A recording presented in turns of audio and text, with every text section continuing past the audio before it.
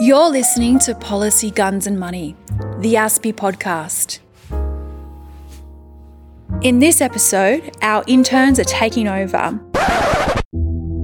Our 4 research interns will be telling you all about their time here at the Institute, what they've been working on, and what it's like being a research intern for ASPI. You'll also be hearing from our HR manager, Fiona Torline, who'll give you advice about the internship, what they're looking for in applications, and some of the benefits of being an intern here.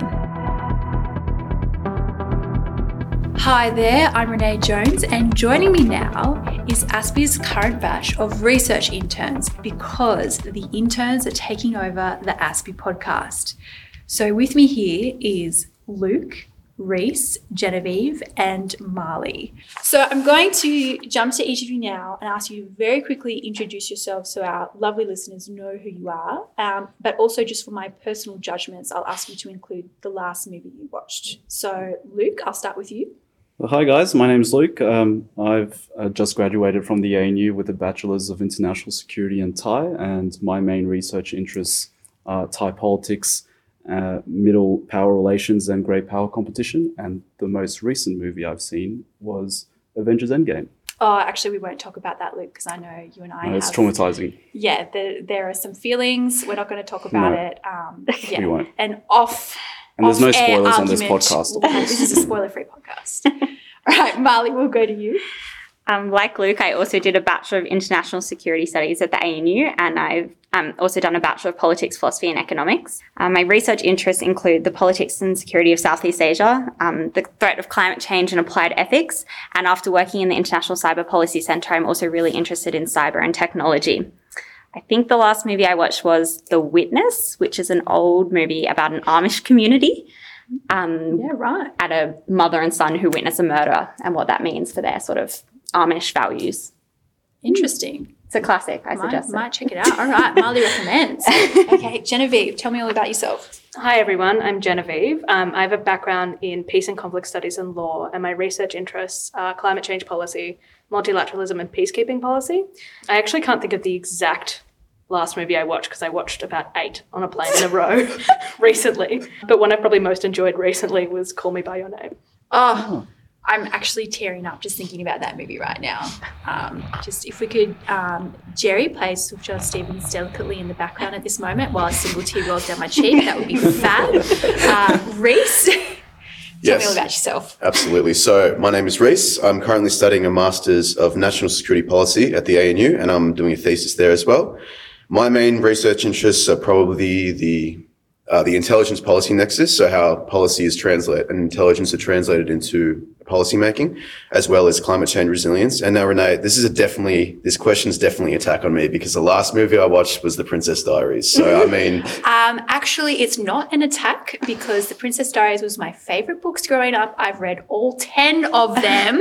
I didn't know there were books, but anyway, now I know. And I have actually many feelings about the adaptation, and I nearly did, because I'm an English major, I nearly did my honours thesis on The Princess Diaries and the Romana Clef and the princess trope. We'll have an intense conversation about that later. Secure Genovia, that's all I got to say. Secure Genovia.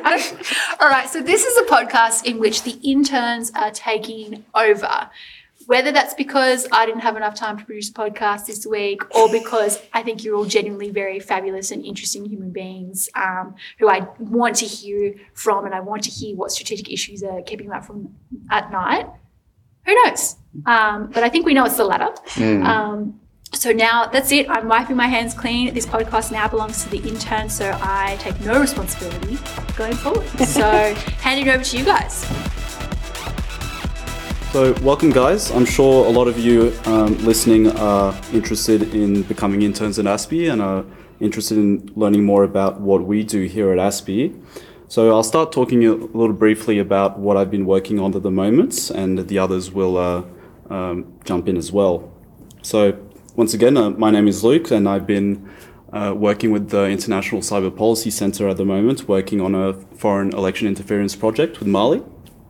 And this is one project we were assigned at the start of the internship. So usually we sit down with Fiona Torline, who's our HR manager, and she tells us what projects are going on at the moment. Senior analysts at ASPI have different projects that they are working on. We get to decide which projects we would like to work on. So Molly, could you introduce our listeners to the research project we've recently been working on? So there's been a lot of interest around foreign interference in the 2016 US presidential election. So what we've done is we've looked at all the national elections that have taken place in the world since this 2016 election, and we looked for cases of foreign cyber-enabled election interference. In doing this, we identified 3 broad categories. So firstly, we found interference that targeted voting infrastructure and tried to suppress voter turnout. Secondly, we found interference in the information environment, which was the spread of disinformation. And thirdly, we found interference that tried to erode public trust in democracy over the long term. Foreign interference in elections isn't new, but technology has changed the means with which states can interfere in other states. So, for example, today Russia can reach over 100 million US citizens just through Facebook alone.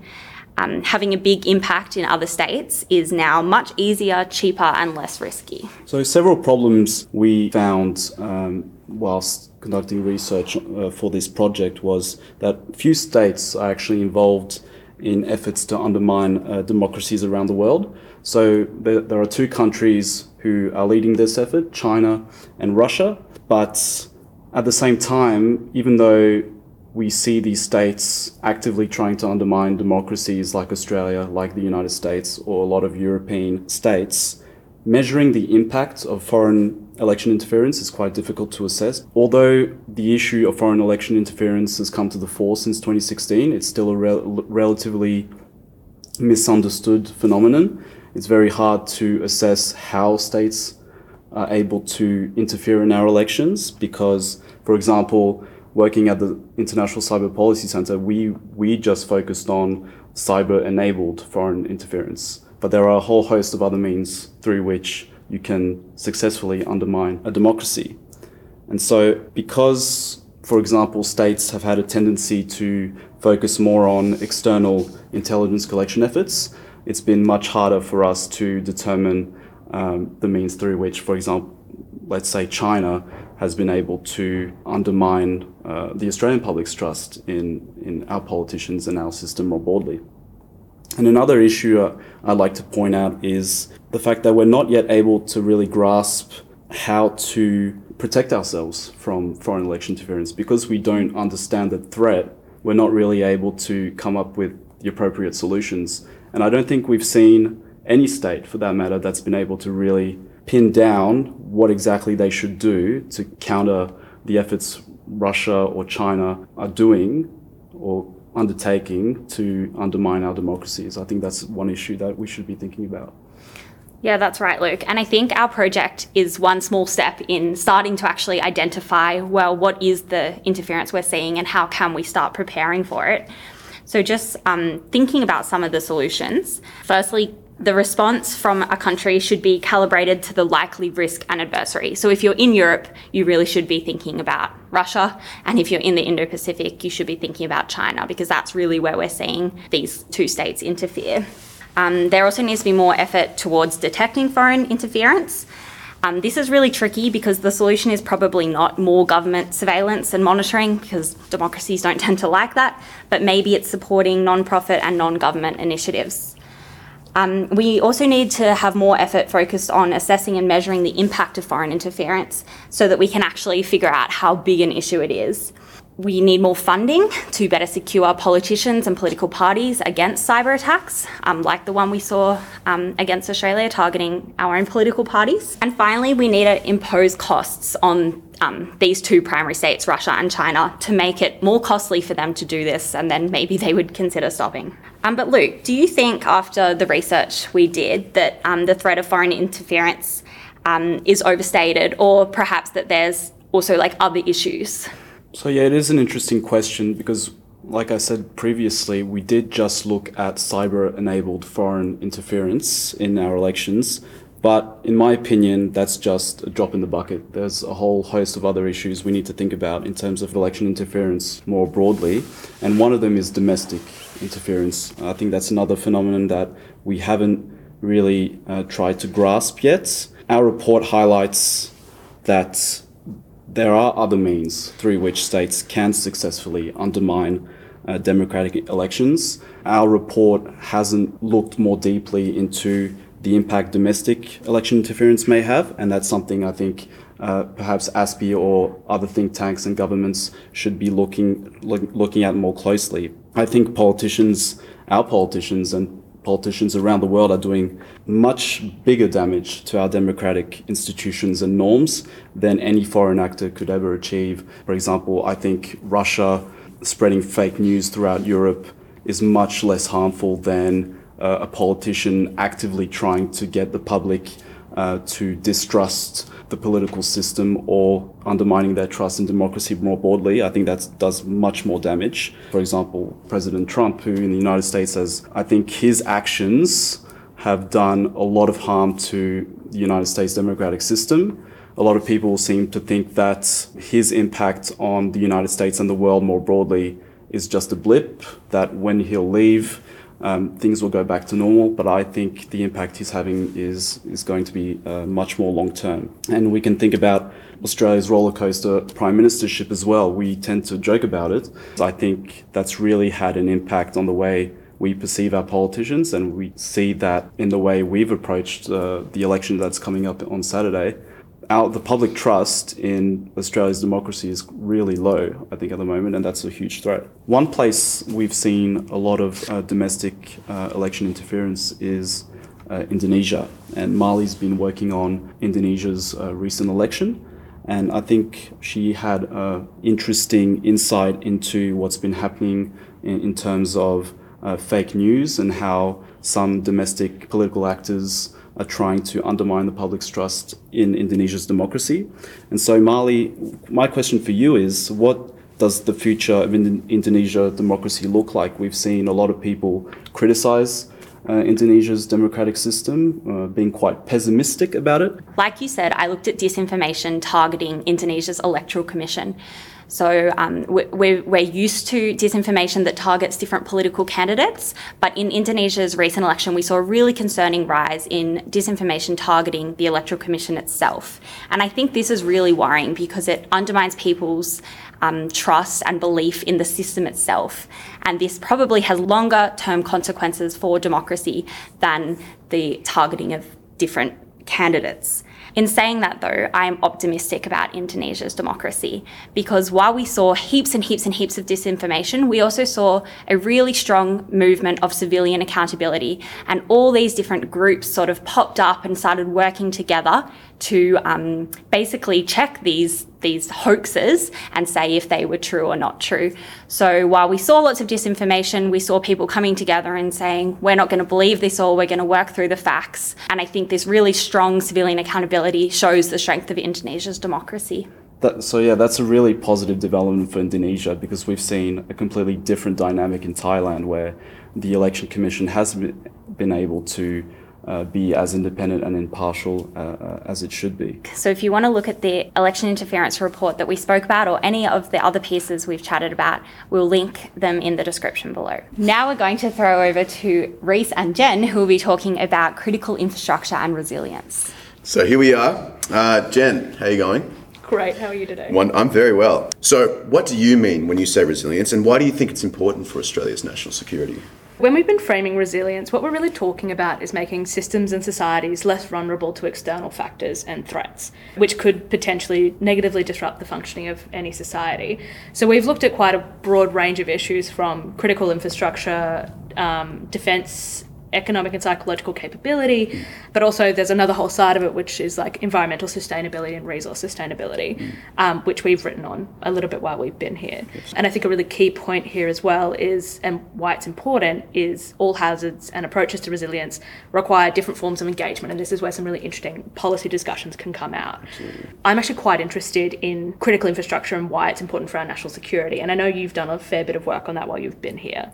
Perhaps to start off, how would you first define national security so we can then think about how to plan for. I'm so glad you asked this question, Jen. It's one of my favourites to really launch into. So first things first, national security is not completely understood by everyone as exactly the same thing. Now, human security brings very different understandings of what we should secure and what we should prioritise.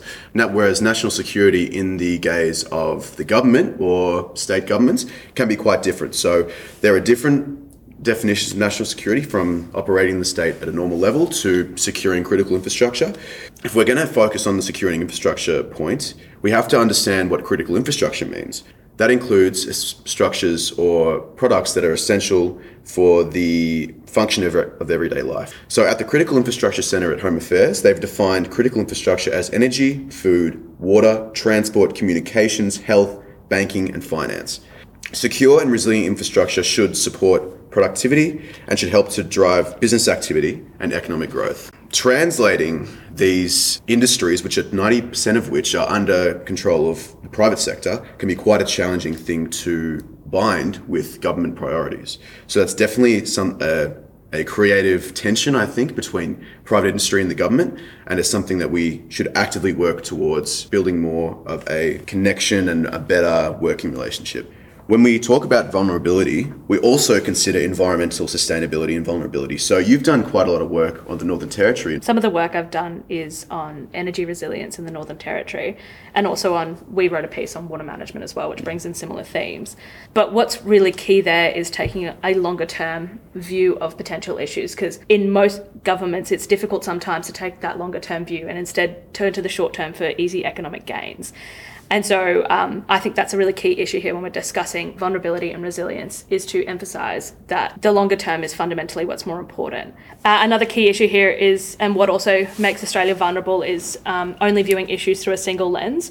And so, for example, when we wrote on water management in the Northern Territory, we realised that Australia frames water management in Australia, particularly in the context of like the Murray-Darling Basin, as a capital resource. So basically, how can it support our economic growth? But it's also really important to look at it through a development lens as well, and also a security lens. And so we realised that water has a really important role in dual-use facilities such as the Darwin Airport and other defence facilities in the Northern Territory. And this is a really important conversation to have. And so, as a kind of final point here, while it's important to look at it through a longer term and also through multiple lenses, there's also stuff that's out of our control. So there's significant environmental concerns and natural disasters, which, as I said, the effects of which are largely out of our control, but this means we need systems in place to respond to when these events do occur. And Reece, I think you've probably got some interesting input here. Oh, absolutely, always. So part of the research that I've done has been on total defence planning and economic and psychological resilience. So what this basically is the ability of not only the corporate sector to engage itself in the national security project, but also for the ability of the population to survive various crises simultaneously. And one great report I would definitely recommend for our listeners to read was Robert Glass's report on the cascading effects of climate change. So one of the great examples that he gave, which is still kind of crazy when I think about it, is saying that the drought that happened in Syria in 2007 directly led to Brexit, because it led to the civil war, which led to the migrant crisis in Europe, which added to the fervour against migrants in the UK, and that led to the furor behind the Brexit decision. So not thinking about climate change or these crises in singularity, but thinking about an all hazards complete approach to the cascading effects and risk multipliers associated with these kind of crises and challenges that we'll face in the future. From a younger generation's perspective, we're all in agreement that one of the major challenges we face at the moment is the lack of global leadership on a whole range of issues like climate change, human rights, and democracy. We don't see states being able to collaborate with each other on these issues. And that's a challenge us interns would like think tanks and governments to think more about into the future. Exactly, Luke. And I do think that US leadership on strategic issues like this is very integral for Australia, especially considering our relationship and pivot to the Pacific, which we will actually be running a panel on in the next month. So if everyone's interested, you should definitely come along to that as well. Link will be in the description. All right, Aspie intern team, I am clawing my way back into the Aspie podcast because I'm a total diva. But thank you so much for telling us about yourselves and what you've been doing at Aspie. I'm interested in, and I asked this question of quite a few people, is what is keeping you up at night in terms of, you are all brilliant young minds, you're future strategic leaders, like it or not, and I'm interested in, what are your concerns for the future? So, Luke, I think you've mentioned previously, that there's generally issues with global leadership on quite a few things. But I mean, when you've had your cup of tea, you're about to go to bed, what are you like, oh gosh, this is an issue? For me, the number one thing is climate change. I've heard a lot of people talk about climate change as if it's a generational issue. It's something only young people should be thinking about. But for me, I disagree completely. It's something everyone should be thinking about. From my perspective, I have trouble understanding why it's so hard for everyone to talk to each other about this issue and really try to figure out how we can tackle this challenge together, because we'll need to. And I think it's something, obviously, that Reece and Jen touched on quite a bit, is that people are probably not understanding the holistic effects of this issue and just how far-reaching it is. And maybe it is a matter of trying to get more buy-in, I suppose, from community, because when there's rhetoric at the moment about climate change, it seems to be like, oh, but, my electricity bill or whatever. But they're probably not understanding that there are very serious security implications to climate change, many different ways. So I definitely, that one definitely keeps me up at night. Marley, what about you? What's on your mind? Yeah, well, climate change worries me too. But another thing that I really worry about is I think we're almost bombarded with so much bad news that we seem to sort of switch off a little bit, and we're not seeing people really standing up and being vocal about some really horrible things that are happening. So, I mean, I think in Australia's case, our treatment of refugees, but also the detainment of over 1 million people in Xinjiang province in China, the massive displacement of Rohingya refugees in Myanmar, and now they're all in camps in Bangladesh. But it just seems like we're all aware of these bad things, but maybe a little bit overwhelmed to really know how to stand up and take a stance on it. And I've always been really interested in what the difference is between a white South African farmer and a Rohingya or a Uyghur in Xinjiang. I mean, and outside of the general problem of us maybe picking and choosing what we take strong stances on human rights things, that I think has very interesting diplomatic consequences for us, but there is also always broader security implications, and being at Aspie, I guess I do want to throw it back to that, is that, with what's happening in Xinjiang and Rohingya and everywhere, is that there is some huge security implications for that. And linking back to climate change, climate change will have devastating impacts on Bangladesh and where all those Rohingya are living, and they will then have to move again, so you've got another mass movement of people. So yeah, it all comes back to security, I suppose. Well, it's just one. So, I mean, one element of it. Jen, jumping over to you, thoughts, concerns? Yeah, so building on both what Luke and Marley have just said, I think what a big issue now is not just that people are disengaged, but that our leaders don't have enough courage to deal with these issues, which also makes people feel like disengaging because they don't feel inspired to maybe take up these challenges like they have in previous decades. I definitely feel that there is a general sense of there's more pessimism, I think, like Marley touched on a little bit, but trust in politicians and institutions, and I think it is a big problem. It's definitely something to be concerned about. Reece, can you cap it up for us? It's a bit hard because I've picked on you and gone last, much like Princess Diaries. Devastating. Can you? What's something else that's been on your mind? One thing that's consistently on my mind is the growing personalisation of conflict. Sorry, Reece, can I just jump in there? What does personalisation of conflict mean? Because I actually have no idea. So there was a wonderful article written by Charles J. Dunlap about the hyper-personalisation of conflict and what that means in cases of war. So one of the things that he focuses on is the widespread use of technology and things like facial recognition or drone swarms or other facets of our modernised age, and how that impacts the home front will be an essential feature of how we build resilience as a society. So, for example, A couple of years ago, we had a few people from Al Qaeda target families of soldiers who were serving overseas, spreading panic and building a sort of disconnect between the soldiers and their families. And I think these forms of personalized warfare and also information warfare and other parts of an age of disconnection whilst also connection will be in a very formative part of how we deal with conflict over the next 20 to 30 years. It really does seem like the lines across a lot of things are starting to become more and more blurred as technology increases. And it's definitely something that I've thought about, but have never known to call it the personalisation of conflict. So there's thousands of names. There's fourth generation warfare, grey zone warfare, hybrid warfare.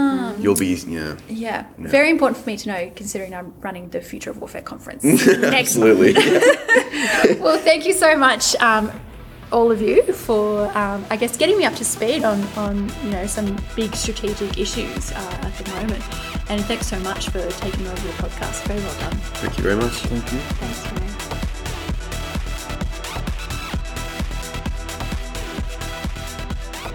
So today with us we have Fiona Torlan, who's the HR manager here at ASPE. She will be able to answer any questions that anyone out there might have about the internship. So Fiona, who would ASPE be looking for? ASPE generally takes 4 interns at a time, and we take 4 at the start of the year and 4 at the back end of the year.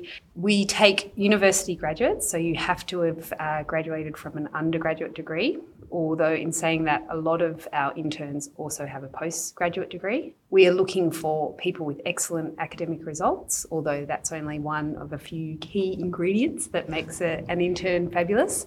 We also, obviously, when we're looking through applications, look at a cover letter. A cover letter tells me your story, what you're looking to achieve at ASPE, why you think you would be a good asset, those sorts of things. So I'm looking for a good cover letter that tells me your story. And lastly, we're looking for relevant experience. So you don't always have to have had a lot of experience because you're only a certain way through your career. But volunteer internships, other similar internships are always relevant sort of experience that we look for. We look for academic backgrounds that are varied. So we're not just looking for someone who's done international relations, politics or anything like that. We're also looking for people who from science backgrounds, engineering backgrounds, law, all disciplines really. And the more varied the mix often, the better. So will the skills that the prospective interns will be gaining at ASPE just be about research, or will they also be about other aspects? It's quite varied. So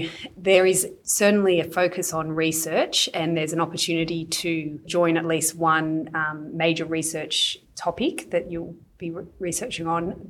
You get a lot of experience writing and writing to a deadline, writing in a different style from a university academic type style. It's more of a layman's style.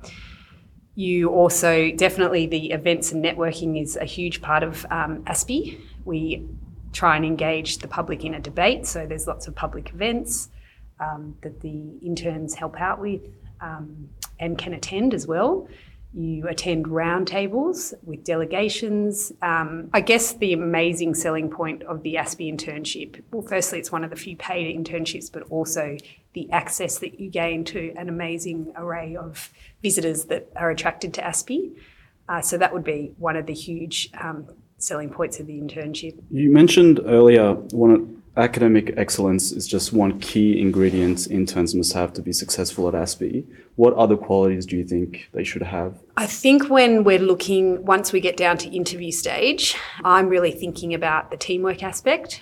It's generally four, not always, but generally 4 interns that need to be able to work together. And I think my experience with different groups of interns are if you get that mix right, and a personality type that is able to work in a team, it's a huge asset. I'm also looking for, we do later on in the selection process, you'll be asked to write a piece. And what we're looking for in the piece is not necessarily amazing writing skills or research skills, because you might not have those yet, but an idea. So people with good ideas, original ideas, and some level of analysis.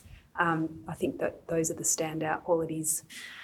So, guys, I think it's actually time for the prospective interns to hear from you guys and what your selling points for the ASPE internship is and what you think are the most valuable things you got out of the internship program with ASPE. Okay, thanks, Fiona. I've gained so much out of this internship. It's been a really amazing experience. Like you said, teamwork is a really big part of it, and we've worked really closely as a team of interns, and I think we've all really improved at working together, sharing ideas, building on each other's ideas. Another thing I think we've all gained out of it is the confidence in ourselves and in our work. We've all published a piece on The Strategist now, which is really exciting and a really great opportunity for young people to publish their work. And I think for all of us, we've been able to work with some really amazing senior researchers and work in some really amazing teams. So I've been in the International Cyber Policy Centre, and the things I've learnt from some incredible people, I don't think I could have gotten anywhere else. What about the coolest person you've met? I think that we've had some great delegations here. So we had a delegation from France who discussed with us the Sahel and some of the security problems they're dealing with there. Mike Rogers, the former head of the NSA, was a fantastic person, really great insights into intelligence and how to maintain our competitive advantage as technological powers. And we've also had many experts from other research centres. So Dr. Samantha Hoffman does incredible work on social credit, as well as the Afghan delegation who also visited us, provided us with a very, very different perspective about the Afghan democratisation process. And that was a great insight we would have never gotten from mainstream media. So we've had a wide array of different people come and speak to us, and that's been an extremely rewarding experience and will definitely help us go forward with our knowledge and people skills. Another really positive aspect of the internship I did not expect coming into ASPE was being able to travel and go outside Canberra and go to Sydney to attend a Track 1.5 dialogue with Japanese counterparts, Jaya, and a dialogue on the Quad as well, where we met US representatives, people from India, Japan, France. I got to see what it was like to have people discuss really important issues that I only really got to learn about in an academic setting. So being able to sit in on what I thought was quite a high-level discussion on strategic issues in the Indo-Pacific region, how different countries saw China's rise and how they should handle strategic changes in the region. It was quite interesting. I know, Marley, for example, you got to go to Vanuatu a few months back, and that I'm sure that was a very excellent experience for you. Genevieve and Reese also got to go to Melbourne and Sydney. So for any prospective intern, that's another thing to think about coming into ASPE. You might get a really good opportunity to travel and meet some really interesting people during your time here as well. Oh, that's amazing, guys. I think Marley definitely did something right with being able to go off to Vanuatu. But you've been a fantastic group. We've loved having you, and we can't wait to see what you go on to do in the future, because that's one of the best parts about being part of this internship program, is really feeling like we're fostering the next strategic leaders, and inevitably they go on to do amazing things. So it's really exciting for us to watch your careers take off from here. Good luck. Thank you. Thanks, Fiona. That's all for this episode. Thanks for listening. We'll be back in 2 weeks.